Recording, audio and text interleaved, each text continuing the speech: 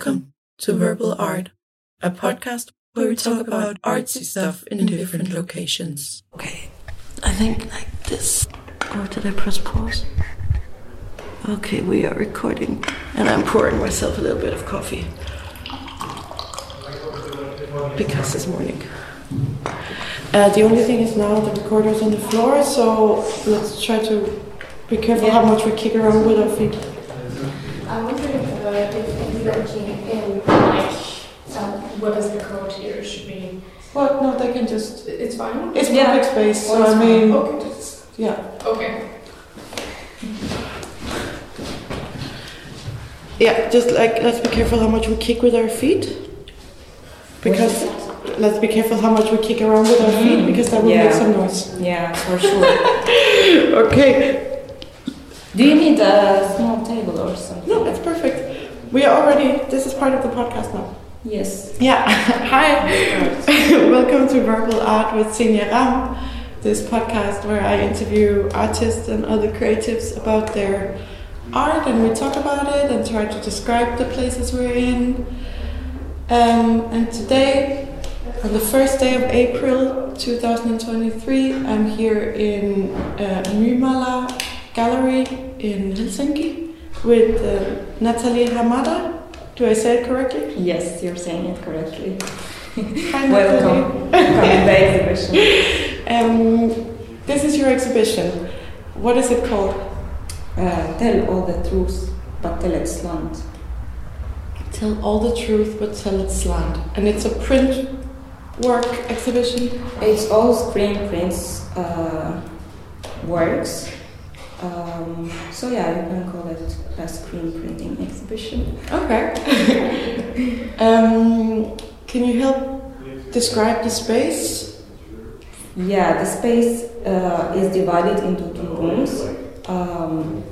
Each of them is, actually one of them is bigger than the other one. It's around 30 square meters, and the other one is around 20. They are like square shapes.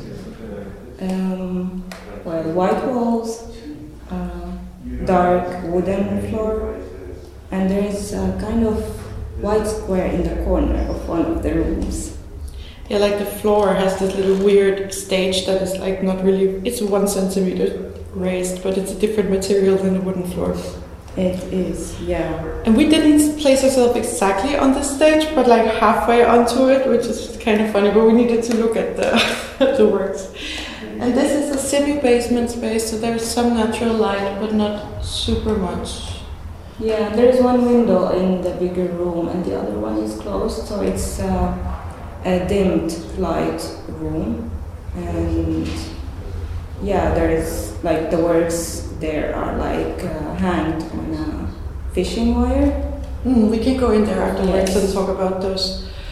So we're sitting now in the bigger room. The people enter from the street, from this funny little narrow staircase. How many works do you have here?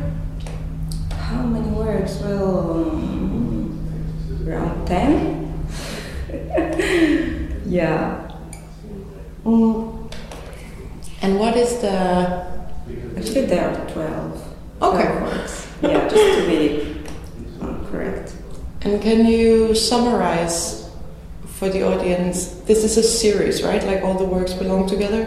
They belong together, but like there are two that are from a different series, but still, because the background of the work is still like kind of similar, so I felt like they can still work together in the space. And what's it about? Oh, well, it's kind of open at the moment, but when I was working on it, it was more like from the pandemic experience. From the what? The pandemic experience. Pandemic, yeah, okay. And it was during the 2020 spring, and I think you remember how it was during that time, yeah. So, but they are all portraits of people? Yeah, it's all portraits, and some of them are close to like only a face portrait, or then full-length portraits as well. And who are the people? So right now in this room we have 8 prints. Like 5 of them are quite large, and then 3 of them are small, and they're all of like the same little girl. Is it you? Well, I have one portrait of myself, but the rest are like random faces. Okay. But I think they are related to also my imaginations and my memories. So I'm not sure if it's me or somebody I know. Maybe let's try and help describe the works for the audience. So you use a lot of bright colors. Yes, I'm very interested in the vivid colors and the contrast that happen when you are using these bright colors, and how it's actually received by the audience. It was quite interesting to hear that the vivid colors were most of the feedbacks that I got. Oh yeah? But we are in the very minimalistic Nordics, where everything is black and white and grey tones. But you're from Syria, so is it more common that people work with these very bright colors in your art history? Not really, but I think it's more popular in the culture. Okay. Yeah, like the fashion and the fabric making in the country is based on vivid colors. So you can basically see it everywhere around you. Mm. And also it's like there's a lot of sunshine in your pictures, like the light is very bright somehow. Yeah, because also like when I moved to Finland around 3 years ago, I felt like how much I missed the sun. Yeah. So can you tell us about your technique? How is it that these are made? Because I think this screen printing, people don't really know what it means. So what is screen printing? Yeah, it's one of the classical printmaking techniques, and it's popular that it's mostly like used for printing on fabrics, but actually I think that it's working very well as like art technique for making art. So it's printing using silk screen mesh with water-based color or oil-based color as well, but it's more like popular for the water-based colors. Is it because the oil-based color can get stuck in the silk mesh fabric? It's a bit harder, yeah, and it like close the details of the mesh most of the time. Well, at least with me, so I don't know. Yeah, I prefer to work with water-based colors. So, if people still don't understand, it's you have a frame from wood or metal, and then on that frame is like there's this really tight, suspended silk fabric, and then on that you can make this like emulsion of an image. Yeah, it's light-sensitive coating. Yeah. And then you can use a film that has the design drawn in black, and then during the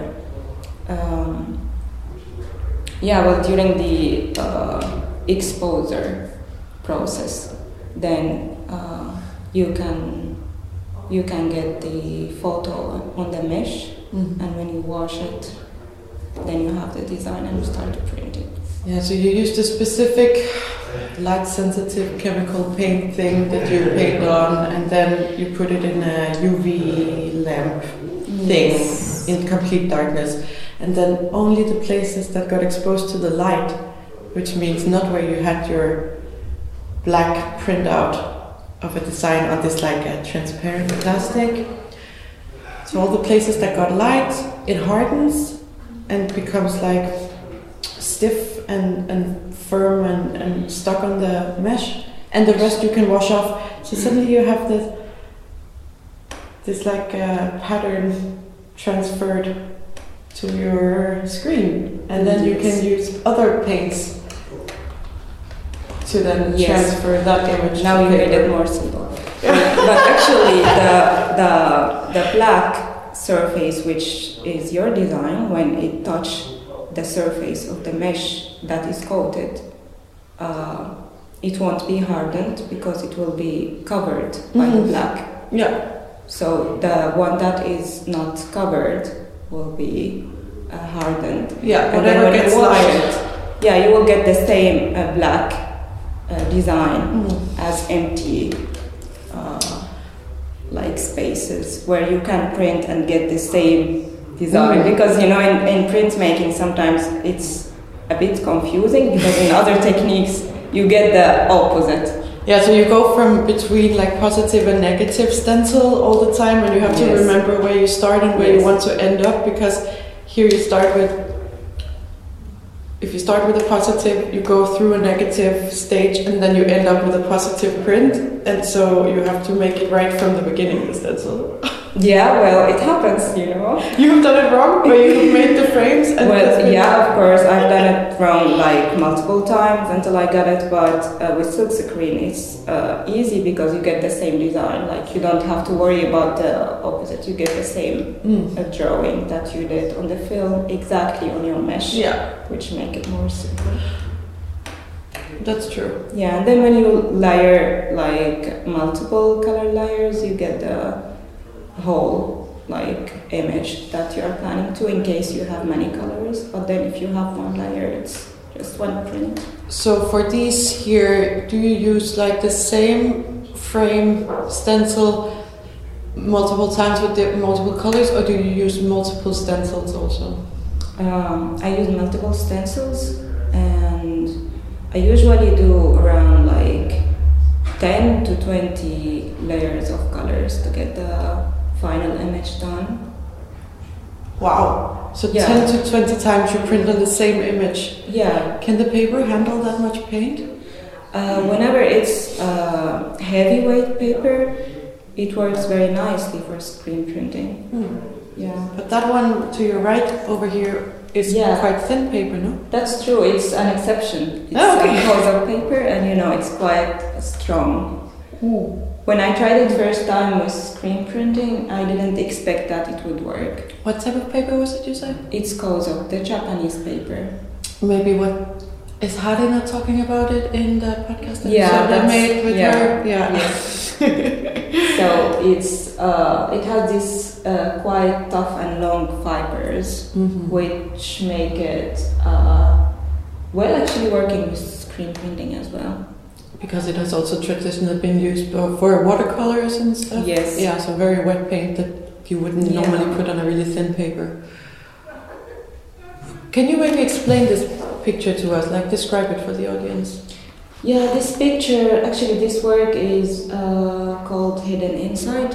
Hidden Inside? Yeah. It's a full-length portrait for a girl who is around 7 years old. Standing, kind of neutrally. I don't know if... Like an old photo or an old portrait where people are posing quite stiffly. Yes, stiffly, like you can't really get what's the expression that... And her arm looks like fake. She looks like a doll, but then she's also holding a doll, so that makes her look more real. Somehow. And the background is kind of mix of orange, blue, black, dark blue, dark brown colors around. Yeah, she's like, it's a little bit like a collage, right? It looks like she is just plastered in this like floating in space, and then she's surrounded by shapes and colors and overlapping colored textures. Yes, exactly. And she's wearing this vivid neon pink dress. And quite nice socks, like tennis socks almost, but with stripes, like which doesn't really fit with the rest of the outfit, but it's cute. Yeah. And it's a collage work. Yeah, it is. I started it as a digital collage work, which I usually do this with all of my work. I started collecting pieces of images, and where do you find these pieces? I use my family album photos, the old one, and then old history paintings, popular paintings. From Western history or Syrian paintings? Western, yeah. From the 16th century until like the 18th. Yeah, well, I don't think really about what date it goes back, but I feel like I'm very interested in this kind of phase of painting. Yeah. And then you cut them up into little pieces and reassemble them? Yeah, it's like a puzzle game, you know, you collect the pieces and then you make the final image, and then you are so happy. Or like I made this image out of like these small pieces, you know the feeling. I don't know if you like the puzzle game. I know the feeling. Yeah. So then you make your little Victorian Frankenstein puzzle girls. Kind of, yeah. That's cute. Okay, so that's why it does look a little bit weirdly collage Photoshop, that the doll she is holding, it looks like it has just like been plastered on top of her, like it's not actually in the same space because the colors and the light is different. That is because it is from a different picture. Can you remember which of these parts come from your family album? It's part of the doll, actually. Okay. Yeah, it was from my mother picture when she was kind of this age. Yeah. So it was a black and white picture? Yeah, it was more like these brownish shades. Yeah. And so where did this picture start? Like what element was the first? It started from the artwork by Paul Robin from the 16th century. It was a portrait of a young princess. And I started working from there. I kept the face as it is, actually. I changed then the hair and the body. And you changed the hair? I wouldn't have guessed that. That looks like it's part of the face and everything. Yeah, the hair is not the same. She has really strong eyes. It's a strong expression. Yeah, that's what made me interested in, like, I felt like there is a mystery in the image. I didn't really get why the girl is looking this way at the painter, you know. Yeah, and it was kind of related to how I feel, how I felt during the pandemic, this spring of 2020 time. Yeah. Right after you had moved to Finland? Yeah, as well. Yeah, wow, crazy time to arrive. It was crazy, yeah. I exactly arrived on the day that they mentioned it's a world pandemic. Like on the day that Finland closed? Yes, it was maybe the second day. On the next day, they like closed all the borders, and so yeah, it's good I arrived the day before. So otherwise, I would have stuck in my country for 3 months. Yeah. Yeah, wow. But then you arrived to like, welcome, go home and stay there. Yes. Yeah, I wasn't able even to go to school. Yeah, because like, you know, the university was like, I was already late 2 months to start the university, and then it was closed for like 3 months. Yeah, wow. So you didn't even see the school until after the first lockdown? Yes. Yeah. And so you went to Finland, you didn't get to experience Finland at all, you didn't get to even see the school, you just came and then you were stuck in some shared student housing? Yes, and I was like still surprised why it's so empty, you know. Finland is always semi-empty, but not like that. You know? It was really like a weird experience, which affected how I was working during that time. Mm-hmm. And it was all like works that have been done during my or in my apartment too. Because suddenly you were forced to work at home and you can't really do this kind of screen printing at home. It requires some facilities and some materials, and it can be messy. And you can do, if you have the frames, you can do like with painter's tape and like simmy things at home. But I assume you didn't come here with all your own frames and paint and everything. Yeah, for sure. So is that how you started doing the computer collages, or did you already used to do that? Exactly, before? yeah. Because I was doing that before, but not really like an essential thing in my process. But then I had to. But after like a while, I really fell in love with like starting as a digital collage, and I'm still doing it. So far, yeah. Oh, that's nice. Yeah, sometimes limitations and having to adapt is not inherently bad, or like it can be challenging, but it can be good also. But yeah, such an interesting way of like starting your life somewhere. My friend moved to Barcelona right when it was lockdown, and he told me he didn't realize at first that it was illegal to go out at night and stuff, so he was just like new in town. And we're like, wow, it was crazy. I had all the city all to myself.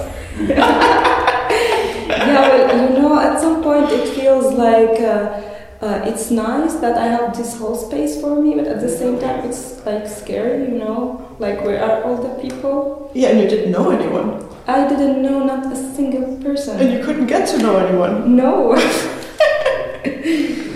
Oh, that's really crazy. Yeah, total isolation. Wow. So then you started looking through your old photo albums, or what? Yes, I started to like what kind of material that I have in hand, and then it was only these pictures on my laptop and my phone. So why not? Yeah, sometimes it's like that. When I came to my entrance exam here in Helsinki, I only traveled with hand luggage because I couldn't afford the suitcase and whatever. And we had to bring our own materials, and then for 6 days we had to be there and make art on the spot. And everyone had brought like buckets of paints and huge canvases and all these like sculptural materials, and, you know, because they lived here or someone drove them in a car. And I just like swiped everything that was on the top of my desk at home into my backpack. And I just left. So when I came, I opened my bag and I was like, so what did I bring? Yeah. And I had Post-its and I had highlighter pens and, you know, some tape and random stuff like this. So then I worked with that. And then I was like dissolving the highlighter pens into soap water and painting with fluorescent soap bubbles, and I was like carving a sculpture out of the Post-it block and stuff like this. Yeah. Yeah. What to do? I didn't know the city. I didn't know where to go and buy anything. Yeah, it's so interesting how we adapt with the tools and the material we have in hands.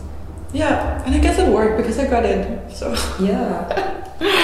But nice. So let's talk about those two over there on the opposite wall of the little girl, because they are really interesting neon colors. I quite like those. Yeah, so it's two words that are exactly same size, around like 70 centimeter long and around like 20-25 wide. One is two girls standing in the wood. That's so interesting. You just described the measurement of the print, not the paper. Yeah. So the print doesn't take up the whole paper. There's quite a large white frame. Yes. And your measurements was the print area, not the paper area. Yeah. Oh, that's funny. Yeah, I still feel like the paper area is like a free area. Well, it's very necessary for me. Of course it counts, but like it counts as it's a space around the image, but I don't really like to limit it or write it down because I might make it then smaller, or it depends on how I feel about this white space around the image. So you might cut it later. I might cut it, yeah. And so, sorry, it was not to stop you from describing them. It was just Yes. a nice little catch. Yeah, sure, no worries. Yeah. So one of them is two girls, around 7 years old, and the other one is around like 4, standing in the wood. Kind of dreamy details, not really blurred details, not so. Quite blurry, and you can't really see their faces. Yeah. And the other one is like a woman in around like her 27 or 30 years old. Also blurred details, standing in the same wood. Yeah. Like holding a very tiny flower.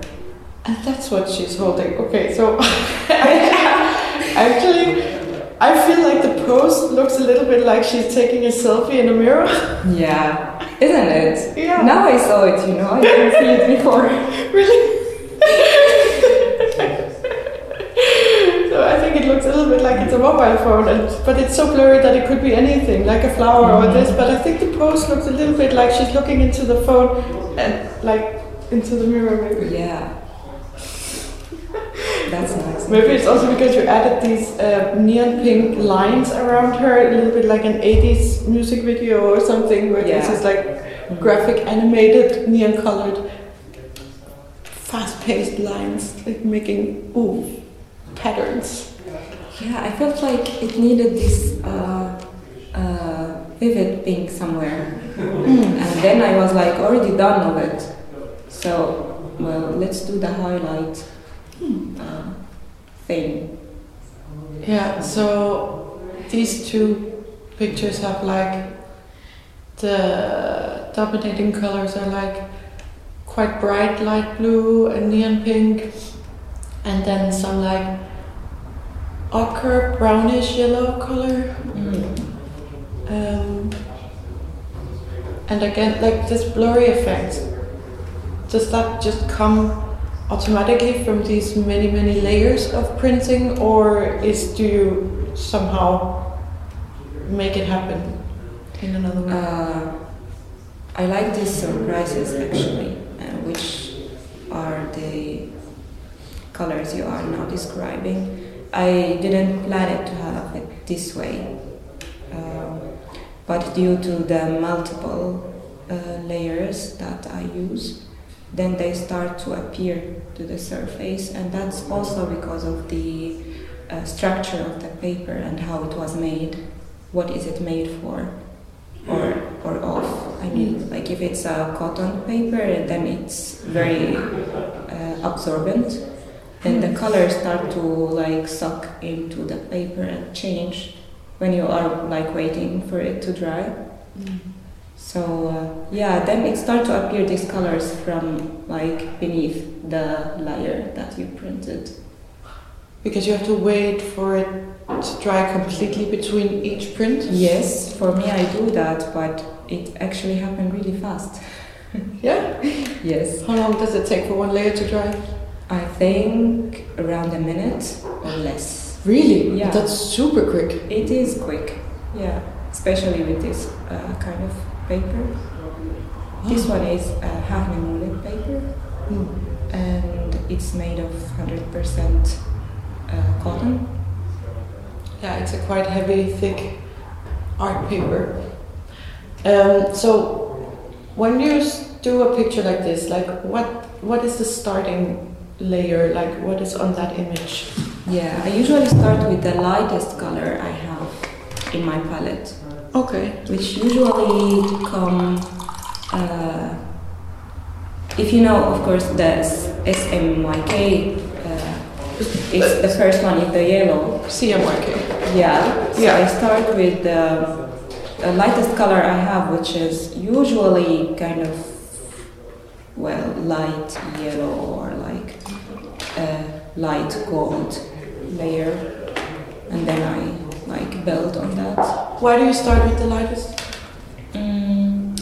Because whenever you start with the dark, you can't really get a lighter layer on it that easy.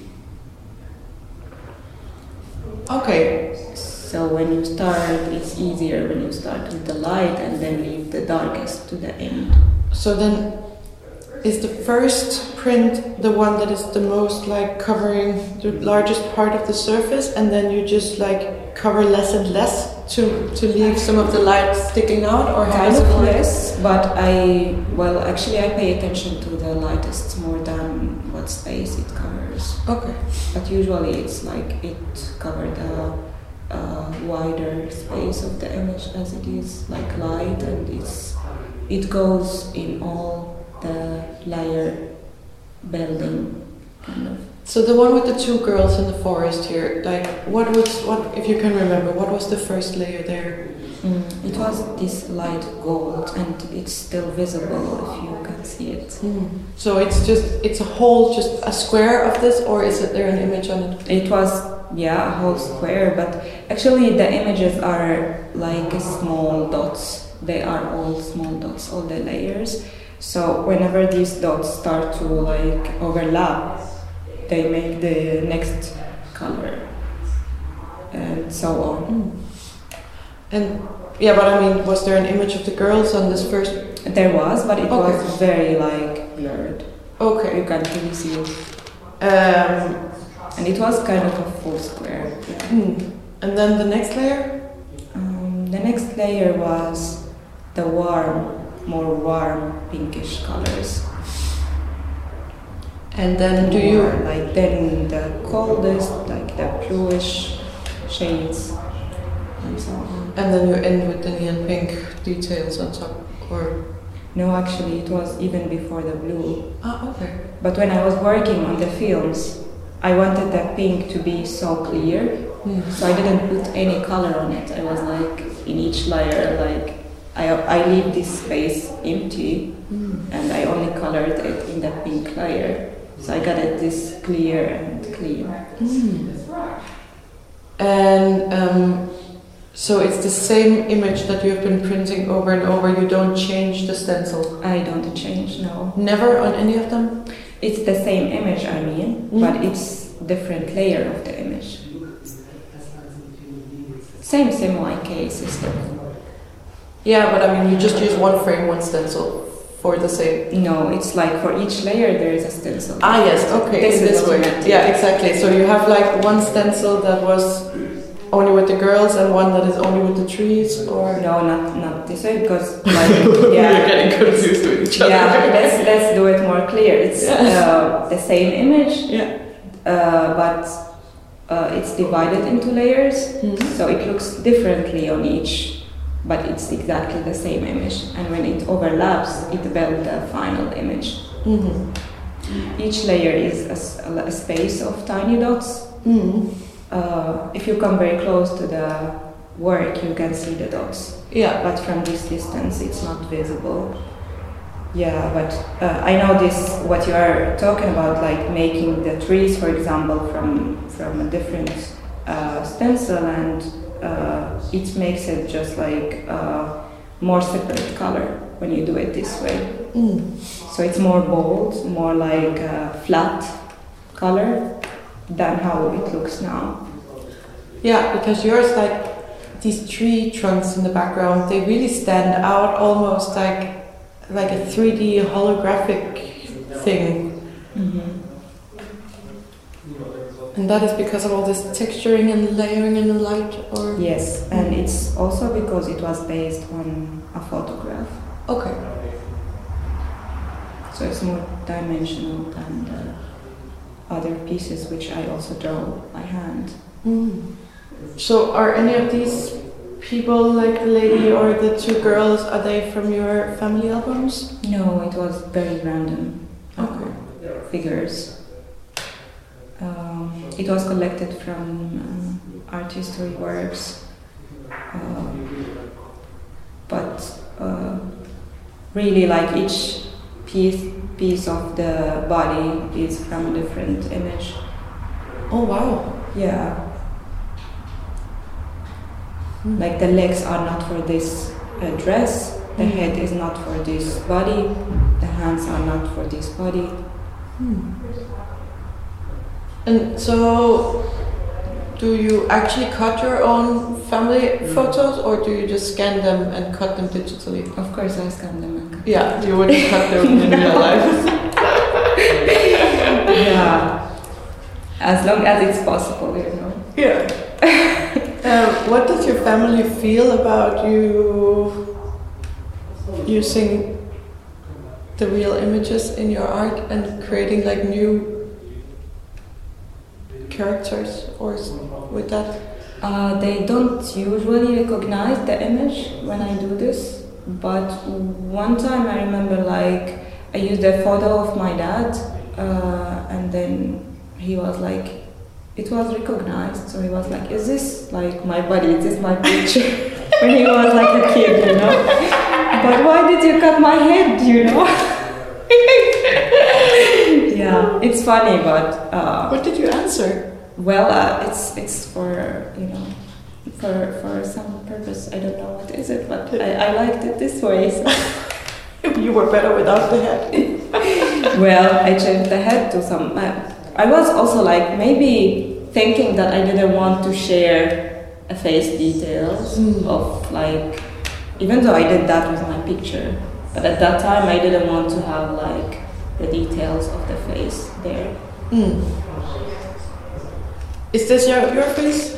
This is my picture, and it was taken on the first day of my kindergarten. There are two prints here that are the same but not the same. So yeah, these two prints called Foreigners. Foreigners? Yes. It was a collaboration with the artist Robin Illis, who we studied also in the printmaking department.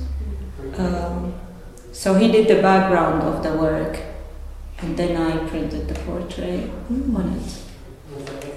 But this was also like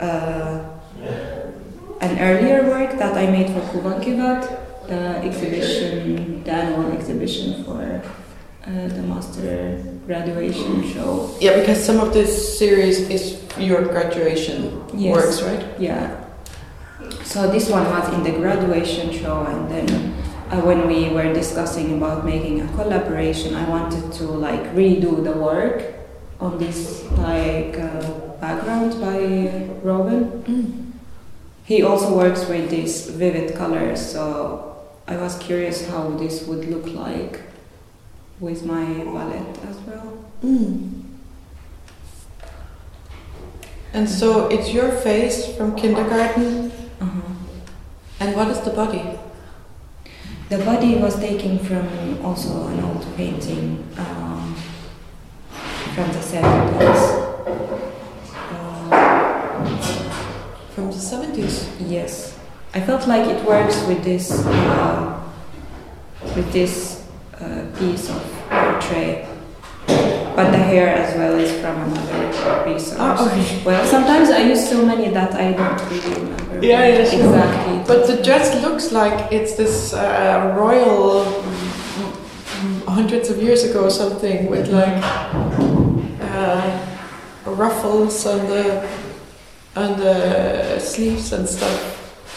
Yeah, I heard this feedback once also about this work, but it was more like it reminded me of like this fashion style when I was almost this age. I don't know, I were like wearing this like a bit Like bigger poofy sleeves. Yeah, shoulders, and I really hated them. Was it in the 80s?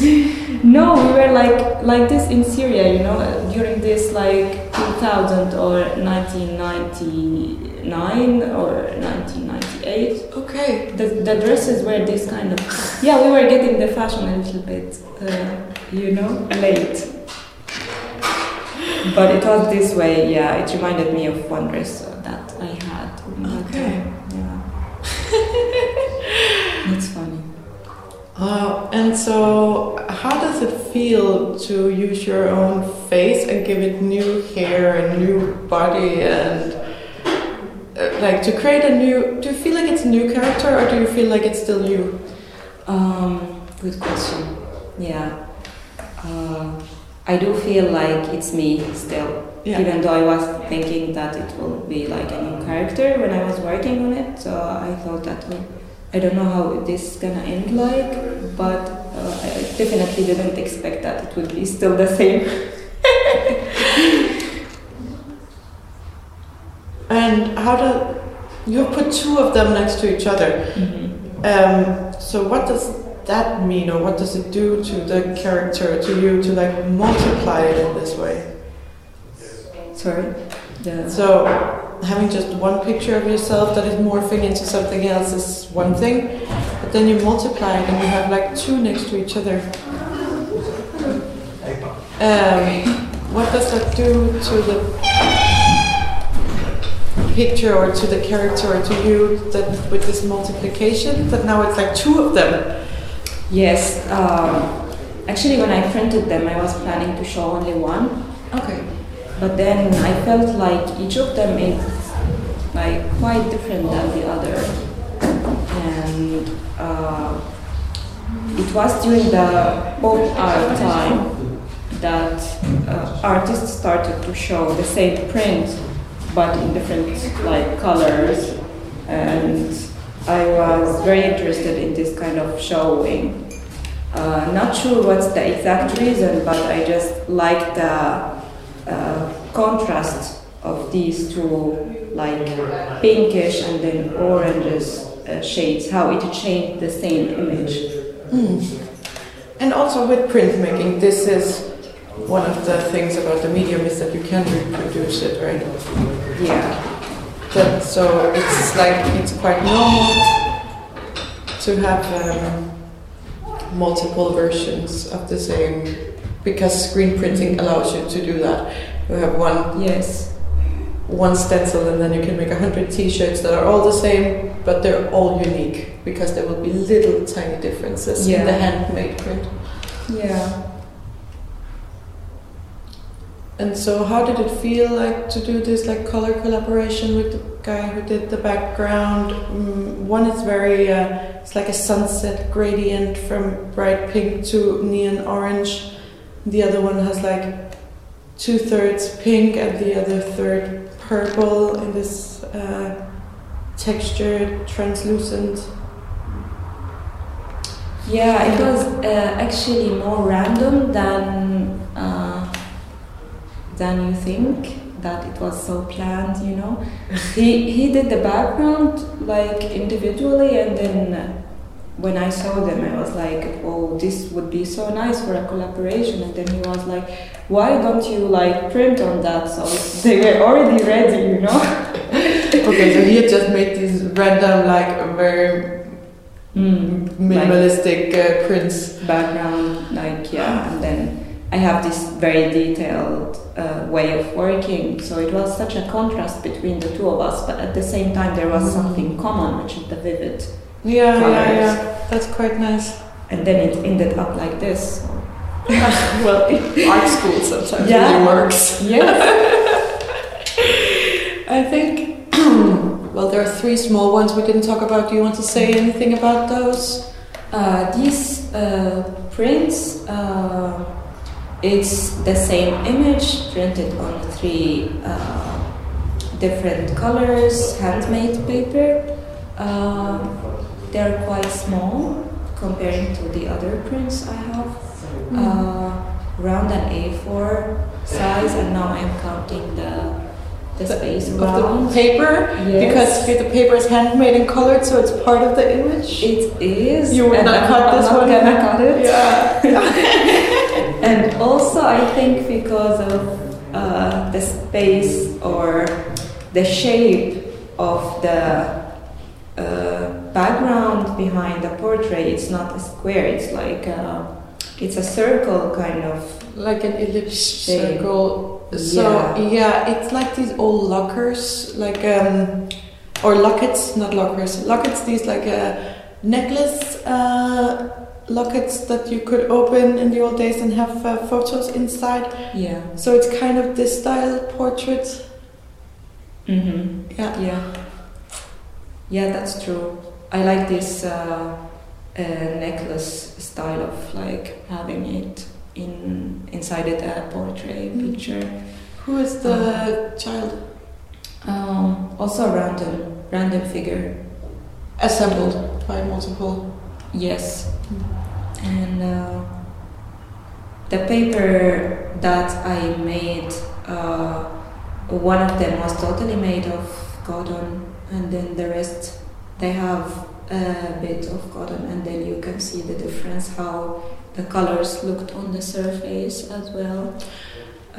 So is this the same color you have been printing with, or different colors? I have changed it. Like if you can see on the green and the black ones, it's exactly the same colors, but on the blue one I only used pink in the background. And this is quite crazy. So one of these papers is black, one is like almost neon green, and then you have printed with this like white and orange and brown tonalities. And so on the black one it's super clear and really natural colors. Black is a really good background for colors in this way.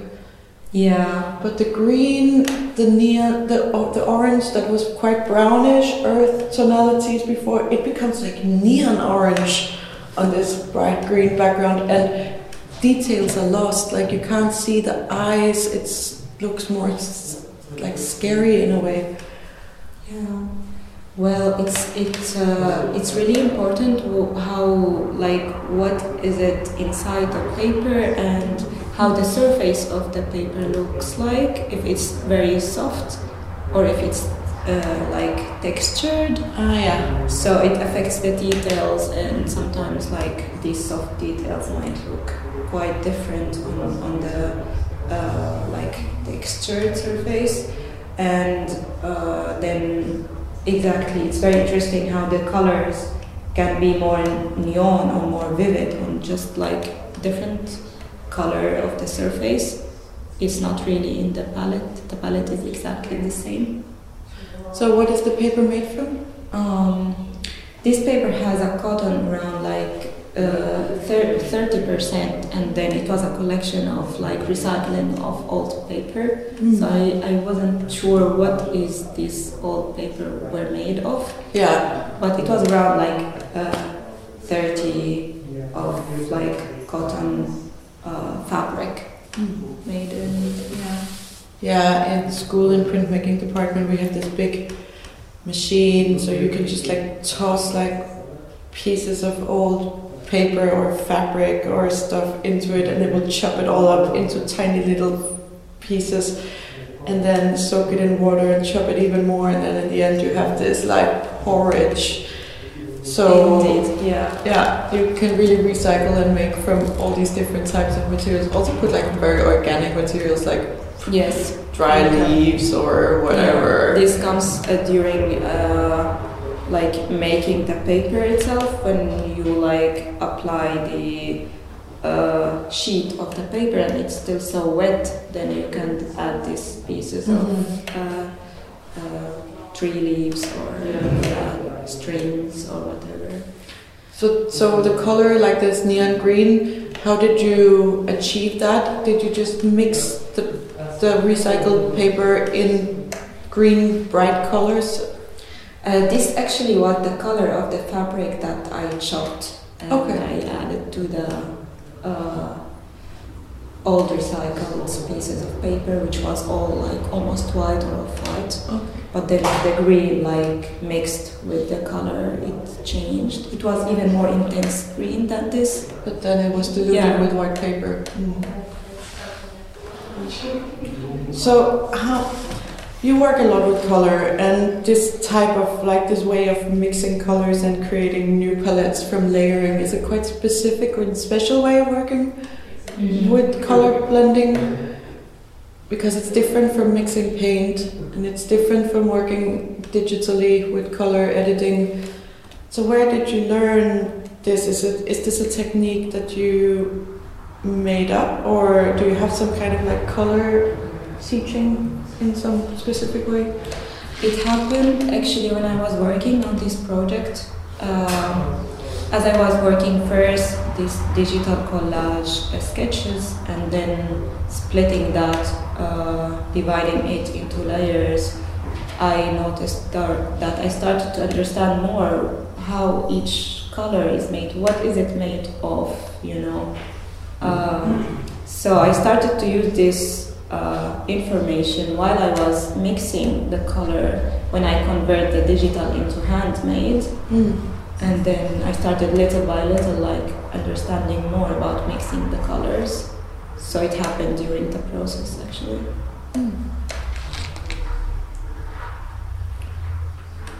Let's go to the other room and Yes. look at those works. I will leave my little coffee installation on the floor. Yeah, it's still running. So, now we're in the other room. It's more dim, the light here, and the windows blocked, or like the blinds are down. We have 4 big prints here, all on black paper. Is it handmade paper? It's Fabriano. Around, well, it's a big sheet, this one. Around, 100 centimeter high and 50 wide. And now I'm counting also the paper rounds because this I already decided I'm not gonna cut.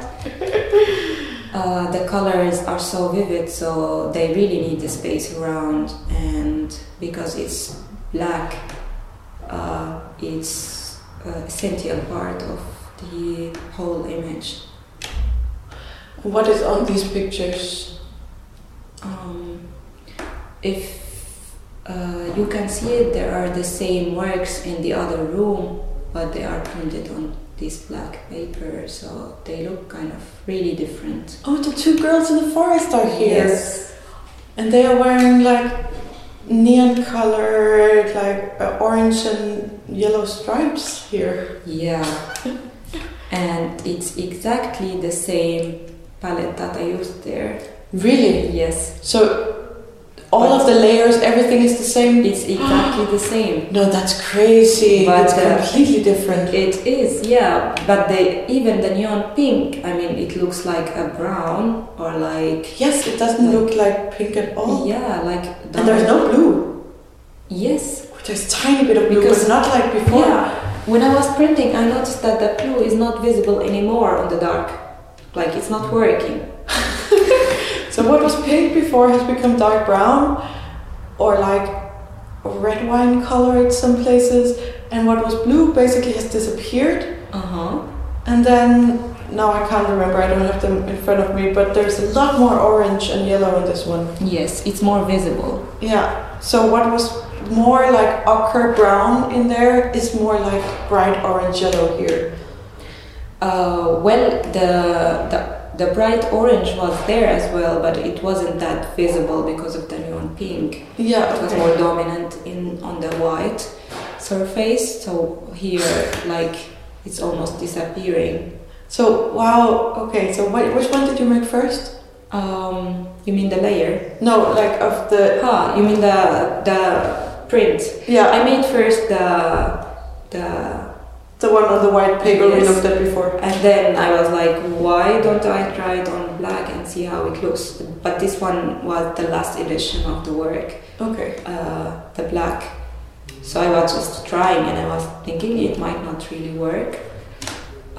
And did you do the layers in the same order as the other one? Or did you change up the order? I changed a little. Yeah. Because when the blue didn't work, I was a bit disappointed, so I changed the plan a little. And I added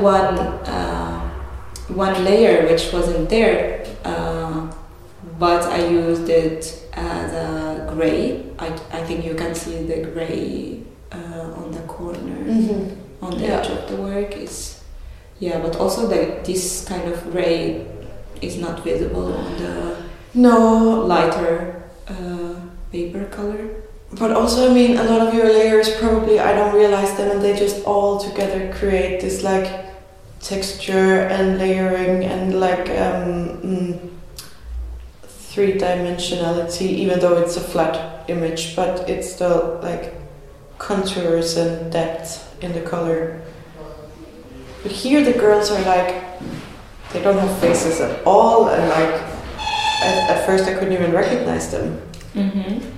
Yeah, it was hard to get the details on this kind of paper, and also because of it's a different kind. It's not only a different color. Yeah, it's also different fibers. So, yeah, it's like the details were not possible to get on this. It's the same with photo printing. If you print on matte paper or on glossy paper, the different surface coating makes the colors and the contrast and everything stand out differently. So yes, yeah. But here in the screen printing as well, there is the mesh. When it's softer, it gives you more details capacity. But then if it's like wider holes in the mesh, then you get almost like blurred details because it gets wider. More saturated paint or what? It's because of the holes that are in the mesh and how much it let the ink go through. So if it let like more ink to go through, then the details will start to like be blurred. And this is just different types of silkscreen fabrics that they some of them have like larger woven textures and it's just different size of mesh. Okay. Yeah. And so what is in the other 3 pictures here? There is actually we can say that they are hanged on a fishing wire, and there are 4 prints that we are now seeing in front of us in this room. Yeah, why did you suspend them in the room like this? Why are they hung from a wire? I felt like they are quite strong on these black squares, and I felt like they need more space, and maybe why not to put them a bit away from this white wall behind, because then it will like, or for me I felt like it dragged my attention to that contrast between the wall and the black edges of the paper more than what is it in the image itself. So I felt it's easier to see them this way. Do you think they get more or less heavy from being hung like this rather than mounted on the wall like the other ones? So I felt like I felt like they are lighter when they are hanged on this wire, a bit away from the wall. A little airy, like laundry. Yeah.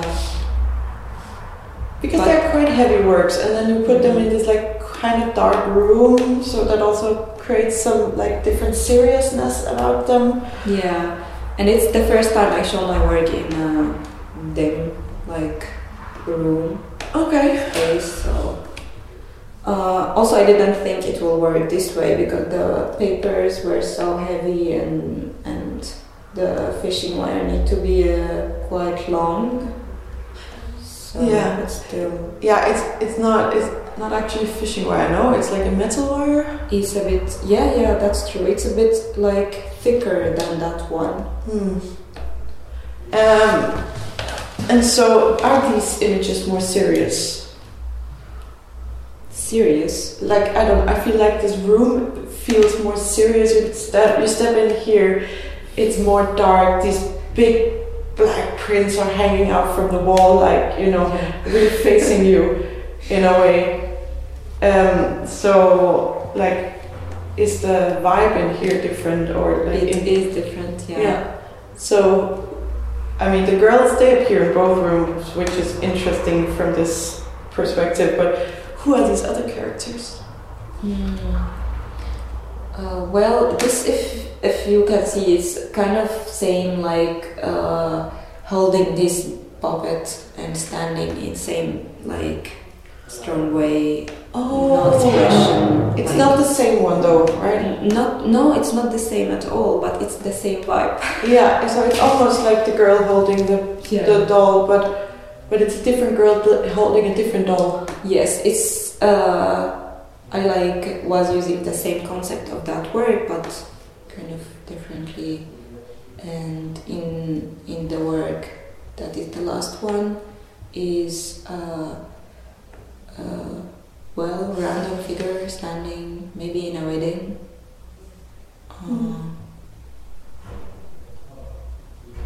Which is supposed to be like a happy event, but it looks a bit dark. It does look a bit dark. Yeah. And it's hard to see that it's like she's wearing something on her head that could be a veil, but it could also be a scarf, or you don't really know. Yeah. And also because the eyes here, like this woman and the girl with the doll, they do have eyes, but they're just like painting dots almost, like they don't have like details of an eye, so they look a bit more freaky, and you can't really discern how they're feeling. And the silver for the eyes is not really like a cozy color to look at when it's in the eye. Yeah. That's why maybe you felt it's serious. Maybe. It's also just the whole presentation and like the vibe of the room somehow. You know, it's more quiet in here, like, you know, it's, yeah. But so the girl with the doll here, is it also one of your mom's dolls? Well, it's it looks similar. It's not like I've taken it from a picture, but it's like same vibes of this pocket time. It's an old time, so maybe I have also used it in this picture to like point to that old times. But the girl looked less old in this one. Like the other girl looked like she was from, I don't know, 1600 or something. But this girl, she looks more contemporary. Yeah, but maybe 80s something because of the pocket. Maybe. Now each of us see it differently, of course. It's so interesting how also you're describing it. So, why these two very different rooms? Some of the same characters appearing in different rooms, but in very different ways? I felt like when I came into the space of the gallery, I felt like the way it was divided, it's here more calmer than there, and there it's kind of not possible to dim it this way. So also the space like let us, or it affect us how we are showing or exhibiting the work. Yeah, so I had to find a way to work in this space. And as long as the papers were this dark, I preferred, or I felt like I wanted it to be shown this way in this room. But the vibe is really different, even though it's like so close to each other. Yeah, and even though some of the characters are the same, but they feel like very different. Like these two girls in the forest here, it feels like a different fairy tale than the other room. Yeah, and I think it's also this way like of presenting on dark and a bit lighter paper, and then showing in like a very dark room and then a bit lighter room. It has a connection to the process I'm working with, and then the concept of like the project that I was working on, a very like light and happy things related to life. At the same time, there is always this dark side in the image that you can see it sometimes in the background or in the eyes, or some like fading figure in the background that tells you there's something freaky here. Are they generally happy characters for you? Well, the colors are happy, but none of the characters are smiling. But not the characters. The characters, all of their eyes are quite like skeptical, and they don't really smile. You don't know what they're thinking. But even the picture of you, it's your first day in kindergarten. You don't look like you're like undividedly pleased to be there. That's very correct. Yeah. Yes, I think we all had this kind of experience on the first day of like social interaction, whether it was at kindergarten or somewhere else. But yeah, I was mentioning that the colors are maybe happy, but not the figures. So it has these two sides. Does that reflect how you were feeling in the period when you were starting this project? like, I don't know, maybe moving to Finland, new school, new life is quite wow. But then in the middle of the pandemic and being all alone is really not a wow way to do it. It wasn't, no. But at the same time, it was so exciting to a limit that it was scaring a bit. Like moving from the Middle East up to the north, to a Nordic country that I really don't know anything almost about. So all the crazy ideas were in the airplane, but I didn't expect that I will arrive to this pandemic time where there is a lockdown again, you know, but it's not because of the war, it's because of like some flu kind of thing. Was there corona or COVID lockdown in Syria happening at the same time? No, there was because of there is no international like relations in the country with any of the countries around. It was almost like it's almost kind of in a lockdown because of the war. Because of the war, and it's not easy that there are people coming from like outside. It's not so tempting, you know, and as well, it's not easy for the people in this dune to go out because it's a war dune. So we didn't get this pandemic stuff there. There was almost no case in the country. And because I was so like stressed about my move and I didn't read about the news that much, I only thought it's something happening in China, but it's a bit far. But when I arrived to Finland, it was like a lockdown. Oh, it's happening everywhere. Okay, so that's really interesting.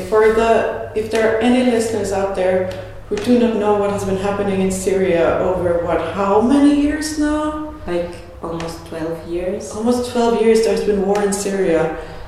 Like just so many different groups and interests and international invasion, crazy with all this and civil war. And there's been a lot of war in Syria. It has been a heavy situation. There's been a lot of refugees from Syria in Europe over the last 10 years. So, because Syria was in its own weird international lockdown since 12 years, you were spared for the COVID pandemic. Yeah, it was such a strange surprise. Like, what is going on? I didn't expect, of course, to have kind of same experience, but I thought that I'm kind of familiar with this, but it was even more scary because, you know, when you are surrounded with your loved ones and how much support that gave you, it won't feel that hard to you. Of course, each has their own experience, but still for me it was shocking a little bit when I was totally isolated. And when you can't go home also. Yes. When the borders are closed. It was crazy time because you never know when it like ends and if you will get it and if it's really like it will make you die or not. Yeah. Yeah, but there was this all fears during this time when I was working, so it all affected the works. And at the same time, I found myself going back to the past because, like, I almost have no connection or no interaction with my environment when I was in this lockdown. So I had to go back, which was even more painful, kind of. Yeah, no during that time. No possibility to work on your present and no possibility to like work on your future because the world is in a pandemic lockdown and the world is ending. It feels like that's really special. Yeah. So yeah, forced to be in this new foreign place and to only have your past life to work with. Yes, it's a lot, and also it even made me start like recognizing things from the past that I didn't recognize when I was living it. Because when you are going back and you are so like analytical, you know, seeing like why did I feel like this in this kind of experience and what happened and so on, and so it gives you lots of material to work on, but at the same time I don't think it's so pleasant.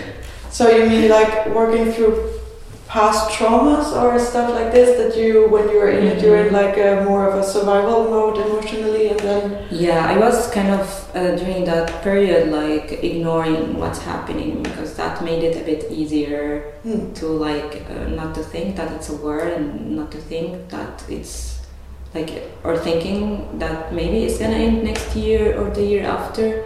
But then if you really think about it, you never know when it ends. No. When there is a normal life, like again. Yeah, so maybe if you're comfortable talking about it, can you explain to the listeners, how does it feel to live in a country that is where there is war? You still studied and had like normal life happening?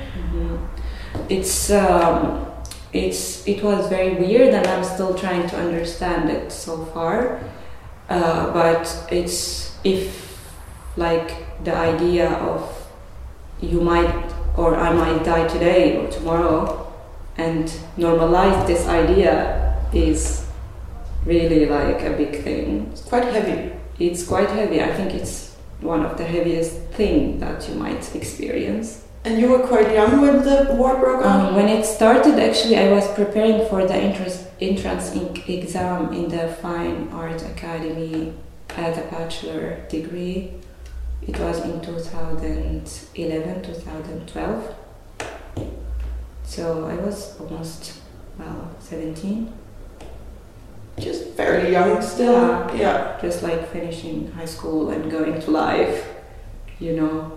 Yeah, oh, the world is at your feet, because now, finally, after high school, you get to choose what to do and live. Yes, and then you find like going to school or going to work, that is something you have to do, even though there are like a scary bomb around you, and there are maybe people in that areas dying, but still you have to go to work and go to school, like, you know, normalize it. Very surreal. Yeah.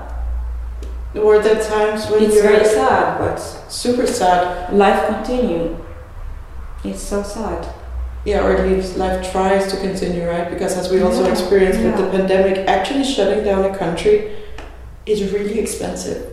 It is. It's really difficult and it's really expensive, and it's difficult and requires a lot of resources. Maybe a country in war doesn't have on like for disposal for just like everyone in lockdown. So you have to try and keep society running as much as possible.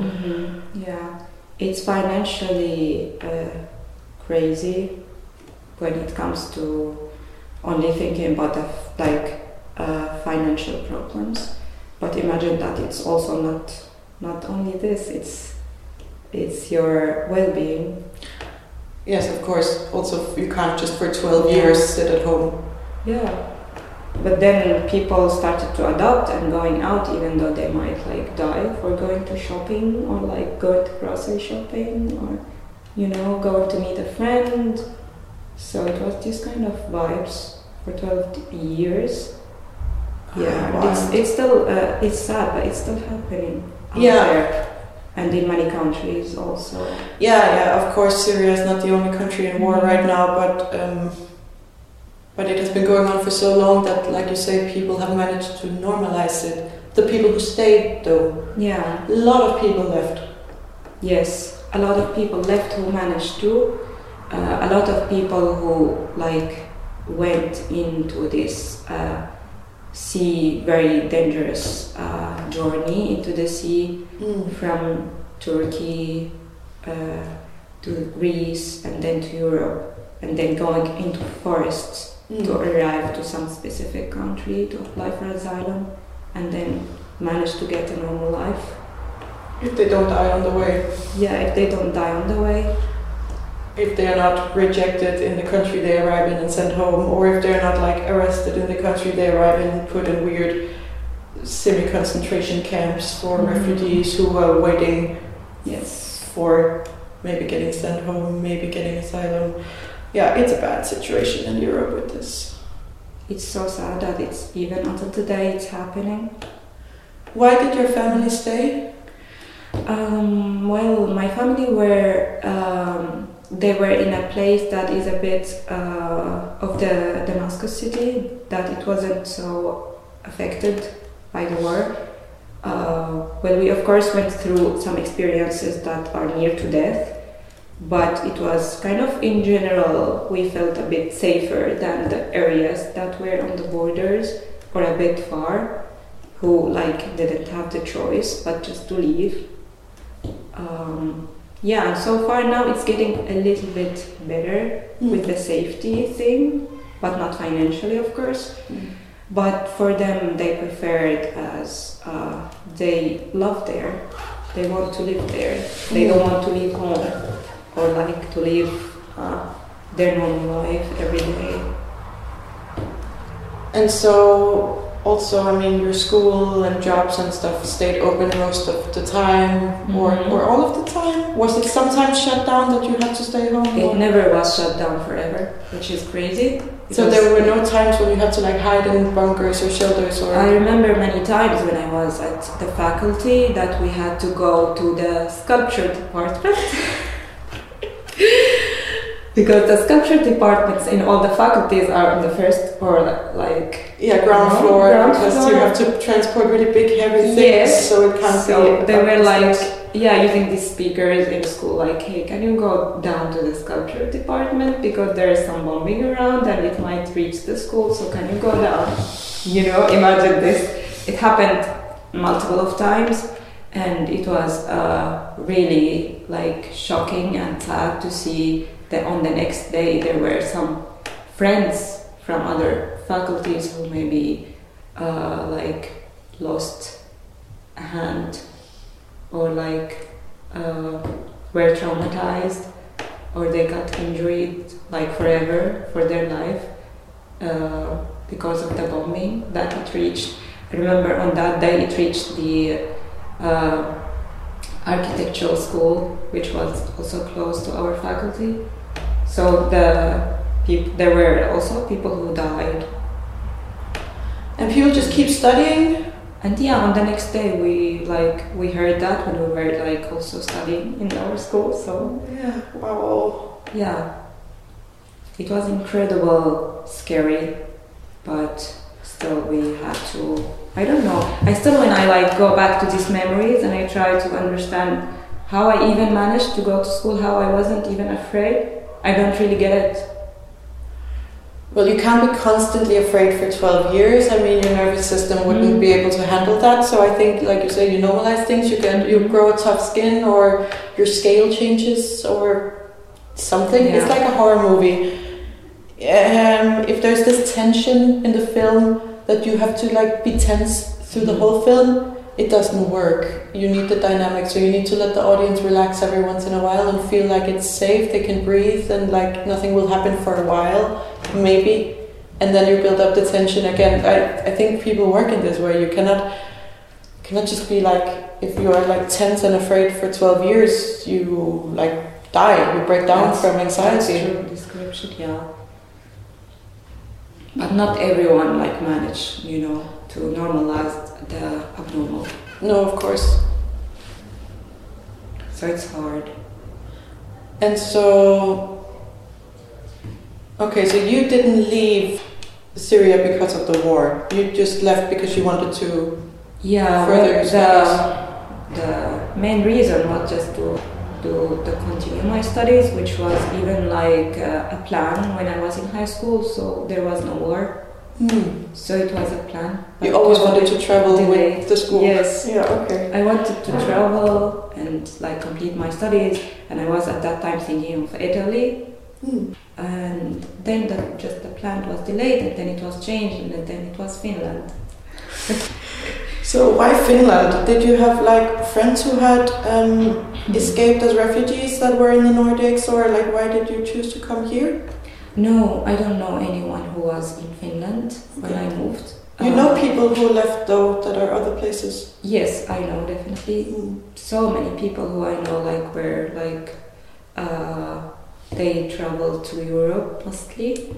I know many people in Germany, and I was also planning to go there just to not be like starting from the very scratch like knowing someone, or like it sometimes helps. Yeah. But it didn't work. That plan didn't work because of some delay and also some like application to school and stuff. And then I applied to Kuva here in Helsinki and I got accepted. So I traveled, but I didn't think about it that much. It was such a big difference, you know, going from Damascus to Helsinki. It's crazy. It's crazy, yeah. I tried not to look so much from the window in the airplane because, like, it felt a bit like when I was over the sea, like, I'm so far away, you know? I don't know when I'm gonna get there, it's so far. Especially that I had to transit on my way. It made it even feel more longer. Yeah, well. Yeah.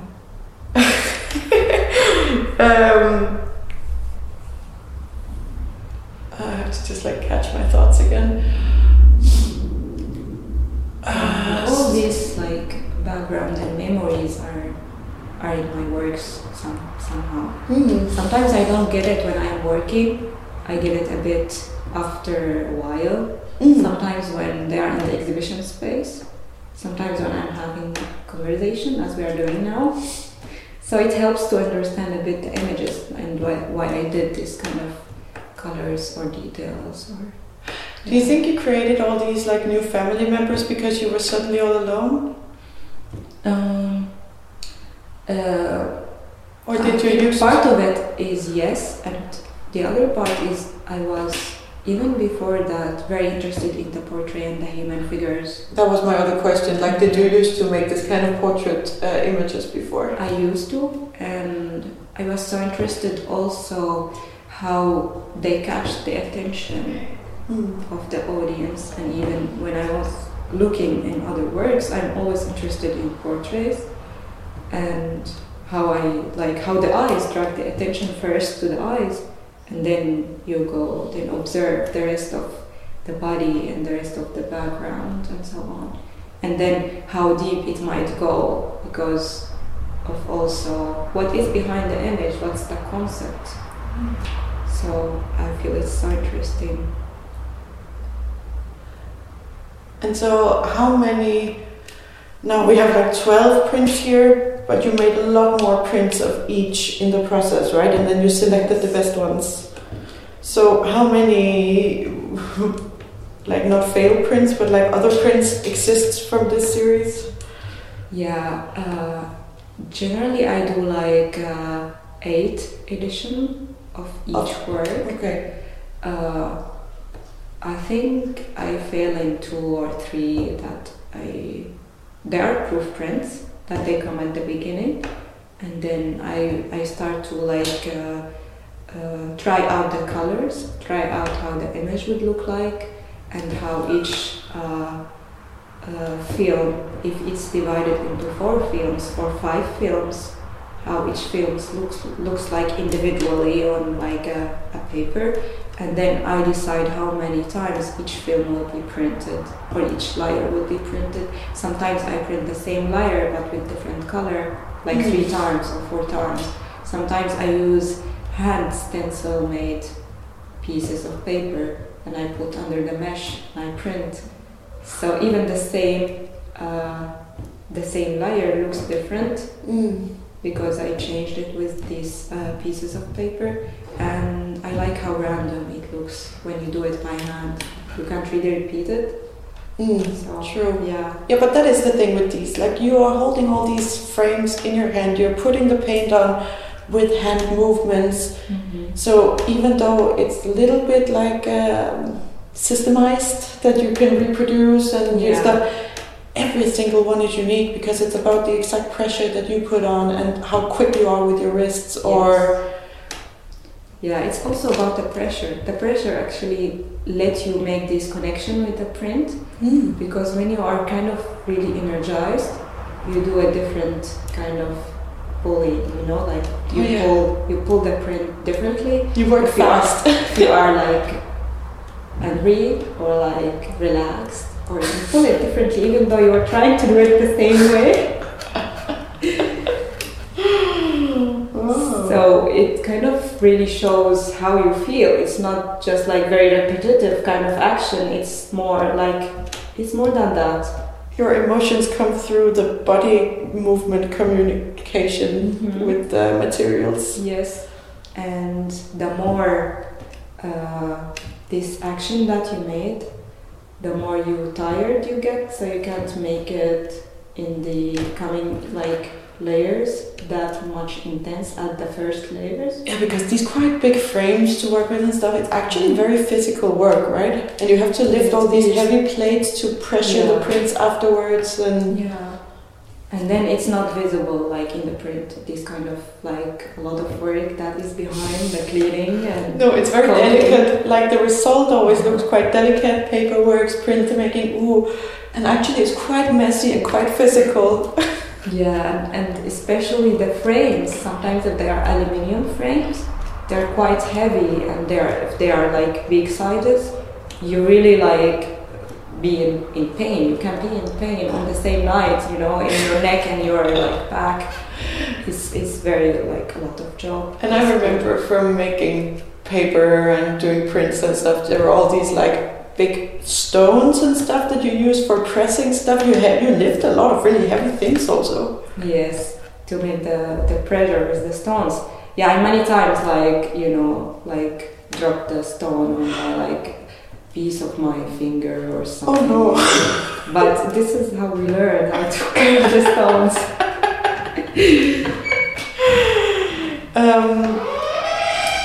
And so I think we've been really well around like the works and your background and everything. Maybe let's talk a little bit about the space. This is the first interview I do in Mimala 2, it's called now. It's Mimala Cox. Yeah.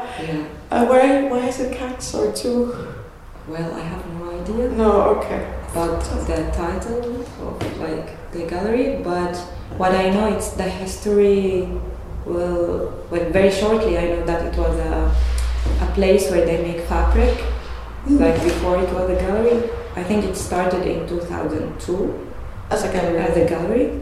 But before that, or a bit earlier, it was like a fabric making shop maybe, or like a place where they make the fabric. And that's why we have this white square in the other room on the floor. It has this very big and heavy machine on it. Ah, okay, the wooden floor can handle, of course. Now it's a part of the space. A lot of old industry in Helsinki. Yeah. And so how did you get this up? Did you apply to have the exhibition here? Yes, I have applied. It's maybe annual open call. Okay, so free open call, and then you just send an application? I think there is a free kind of it, and there is another one that you pay for it. Oh no, I just meant like the topic is open. Mm-hmm. So there's I think there is one that is open call, and they're not really sure, but it's written on the website. It happens annually, and I have applied for that, and I got this 4 weeks, but I used like almost 5 days of it for installing the work and so on, and then the rest are for the exhibition. So when did you get to know that you would have this exhibition? How long in advance did you plan it? It was almost a year in advance. So are some of the works made for this space, for this exhibition? There were 3 works that were made for this exhibition, and the rest are older works, but not all of them were shown. So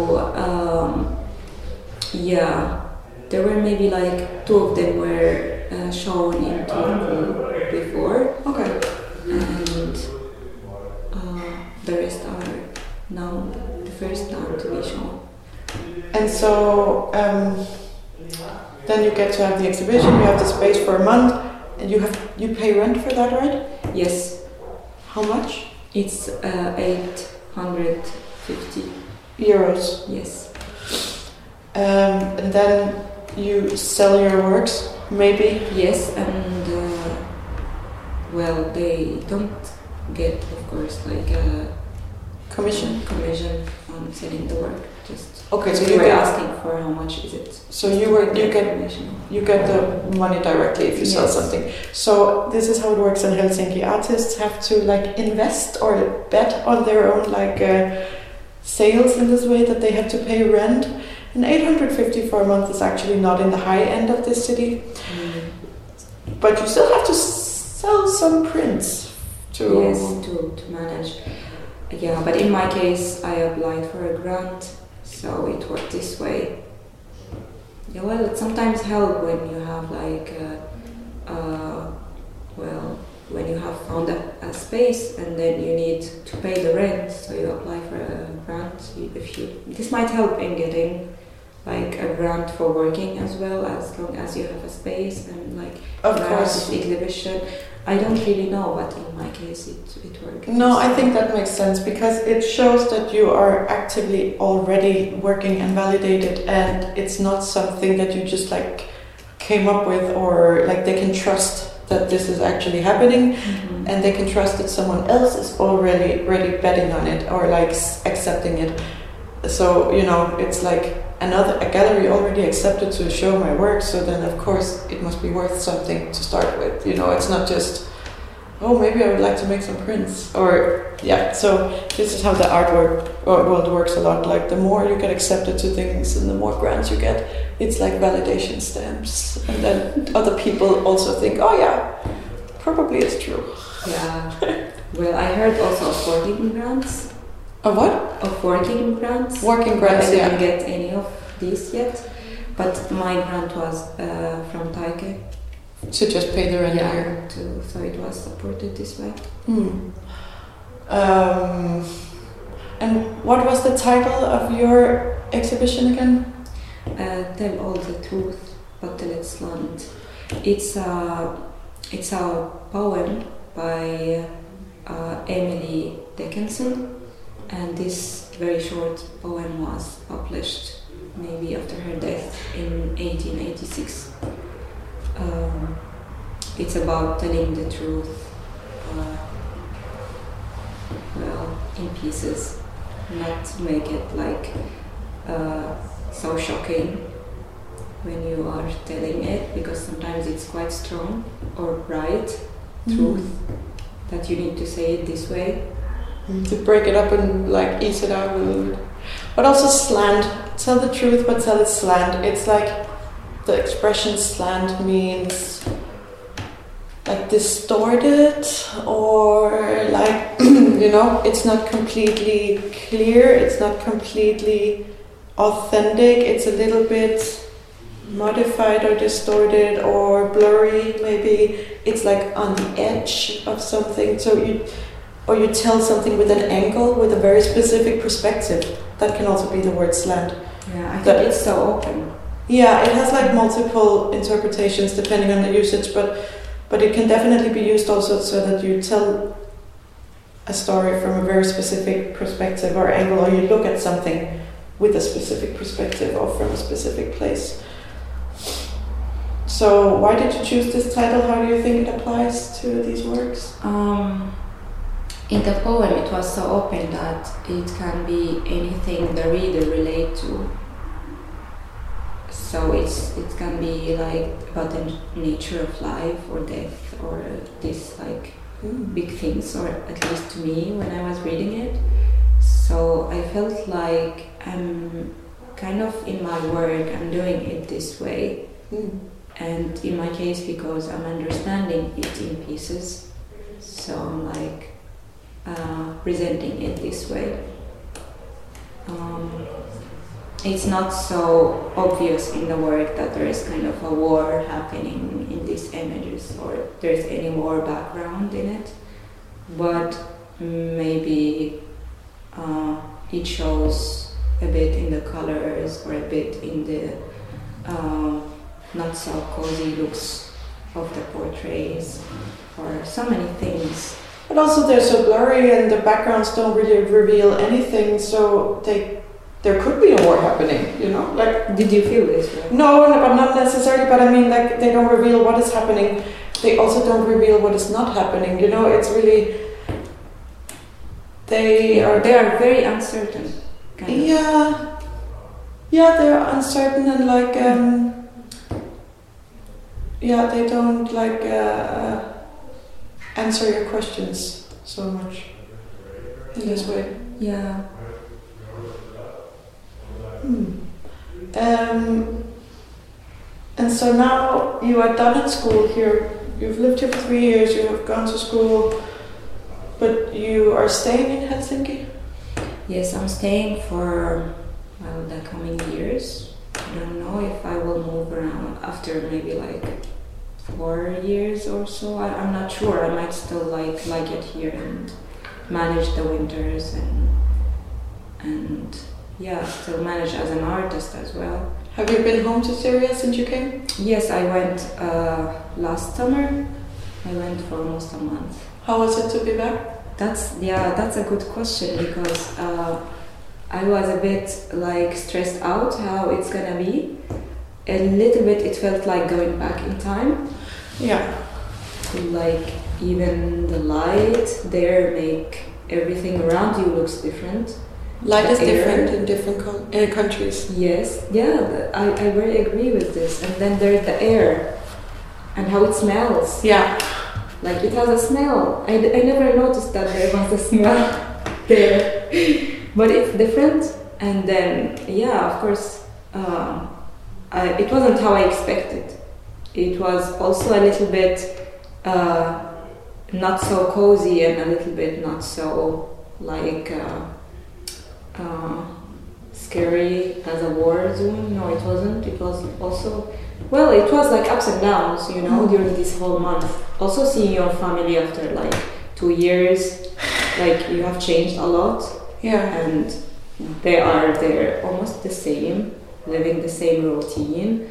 And it also affects when there's this like space because of the war. They stay in the same routine, and then they don't see like, or they don't travel that much. They don't see like different people as much as they do when there is this kind of condition they are living in. Of course, the whole country is a little bit stagnant in this position, right? So it affects the whole thing. So for them, they were like all the time like telling things that like they're dealing with me as I was a bit younger when I like, you know, not even when I moved, even a bit before. So it felt also at the same time, strange. But of course it was so nice to see them and like manage to have some nice time together. But you don't want to move back home? I don't think so, no. So now, can you stay here? Yes, I'm staying here for now, and it's so far possible. You know, there is always this a bit of difficulties when you are outside of European Union. It's hard. You need to like keep renewing your residence permit and stuff. So you need to keep on track with this. But otherwise, so far it's possible, and as long as I can go and see my family, it also helps. And this is the difference, right? Because we talked about it recently. So the difference to applying for asylum and applying to be like normal immigrant status, one of the differences is that as an asylum seeker, you are not allowed to travel back home to Syria. Yes. But as a normal immigrant, you can travel in and out of Syria. You can. So like the application processes are different, but they also like open or close different doors. Yeah, because I don't know, but it's a bit hard and it's very sad. Well, of course, like for people applying asylum, it was hard for them to get out from this space, but they still have family, they still have relatives and loved ones they want to see. So yes. Yeah, it's quite sad. Yeah, for sure. It's not possible for them. Oh, heavy topic, but thank you for sharing. Wow. Thank you for opening up also questions and for the nice conversation. And I sometimes like avoid, well, not sometimes, I mostly avoid talking about this topic. It's a bit sensitive and for sure. But it felt cozy talking with you. Oh, I'm happy. No, but that's also why I started asking, like, are you comfortable talking about it? Because it is sensitive and it's I don't just expect people to want to talk to me about whatever, but also on the podcast. It's like, personal things. I always try to allow people to go as deep as they are comfortable with, because we sometimes in art work with really heavy subjects, and we sometimes have really heavy topics in our life that we work through in different ways, and so it's interesting when we get to touch on them in these conversations. But I also understand when people want to leave it unspoken. Yeah.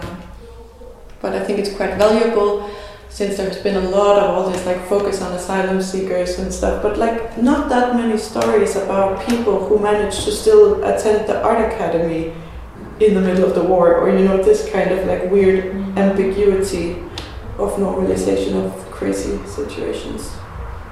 Yeah. Those are not the stories. I think there's the reason also that you said that many people don't prefer to talk about it. It's not that easy, so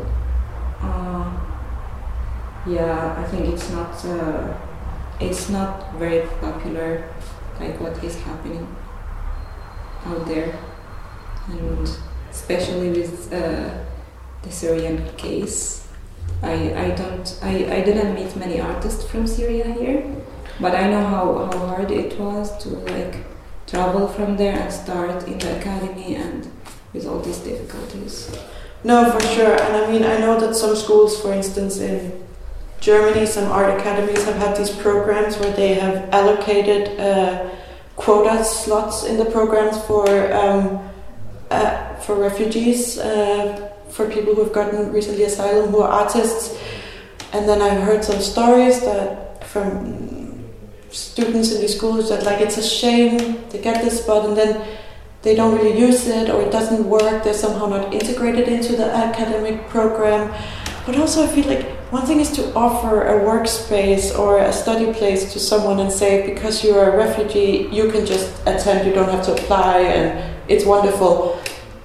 But people are super traumatized, like they're not in a good space, and they're new in a country where they have to learn a new language, super heavy, bureaucratic, anxiety-provoking process of getting like residency.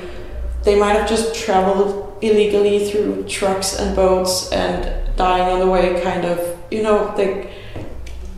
maybe they're not in the best place to just like begin art academy and make wonderful art in a new country. It's also a bit, if you want to offer people these opportunities, I feel like you really need to hold their hands also and help them make it work. Yeah, for sure. Yeah, that's very important point.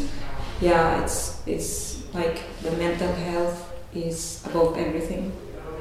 Yeah, and to be new in a place, even if you come with like some resources or from a more free choice, it's not easy. It's not. They really need support. They really need to be considered not only as a person who need a workspace or like a seat in the academy. They need a bit more. I mean, in general, integration is not just giving someone a residency permit, right? It's you don't become part of the country just from like being allowed to be there. Yeah. But anyway, big other discussion. Maybe not for today. Thank you so much for sharing with us about all of this. Is there anything we have forgotten to say that you would like to include or touch on or mention? Well, thank you so much for the nice conversation. Sure. I hope I sounded clear. I think it was perfect. And I don't have anything in mind at the moment that we didn't share or talk about. I never know which questions I forget to ask that people would have liked me to ask, so... We talked about the process, the background, and... so much, actually. It's in a bit deep. Like heavy. Wow. Thanks for that. That was really valuable. Thank you. I think we talked about a lot. So do you have some kind of like website or social media channels or anywhere that you would like to offer people that they can check out your stuff? Yes, I have an Instagram account, Natalie Hamada printmaker. And there is a website which is under construction yet. But this will be a few months until this is released, so it might be that it's working. I will check in with you before. Check it. NatalieHamada.com and maybe it's working. It should be. I should finish the work until this podcast is launched. Yeah, and so in the show notes, as always, on Acast website where I have the podcast, you will be able to find direct links. And wherever you're listening to this, all of these podcast channels, there should be the links. So I will put all these. Thank you so much. Sure. And thank you for listening. Thank you. Thank you for listening. Hope you enjoyed it.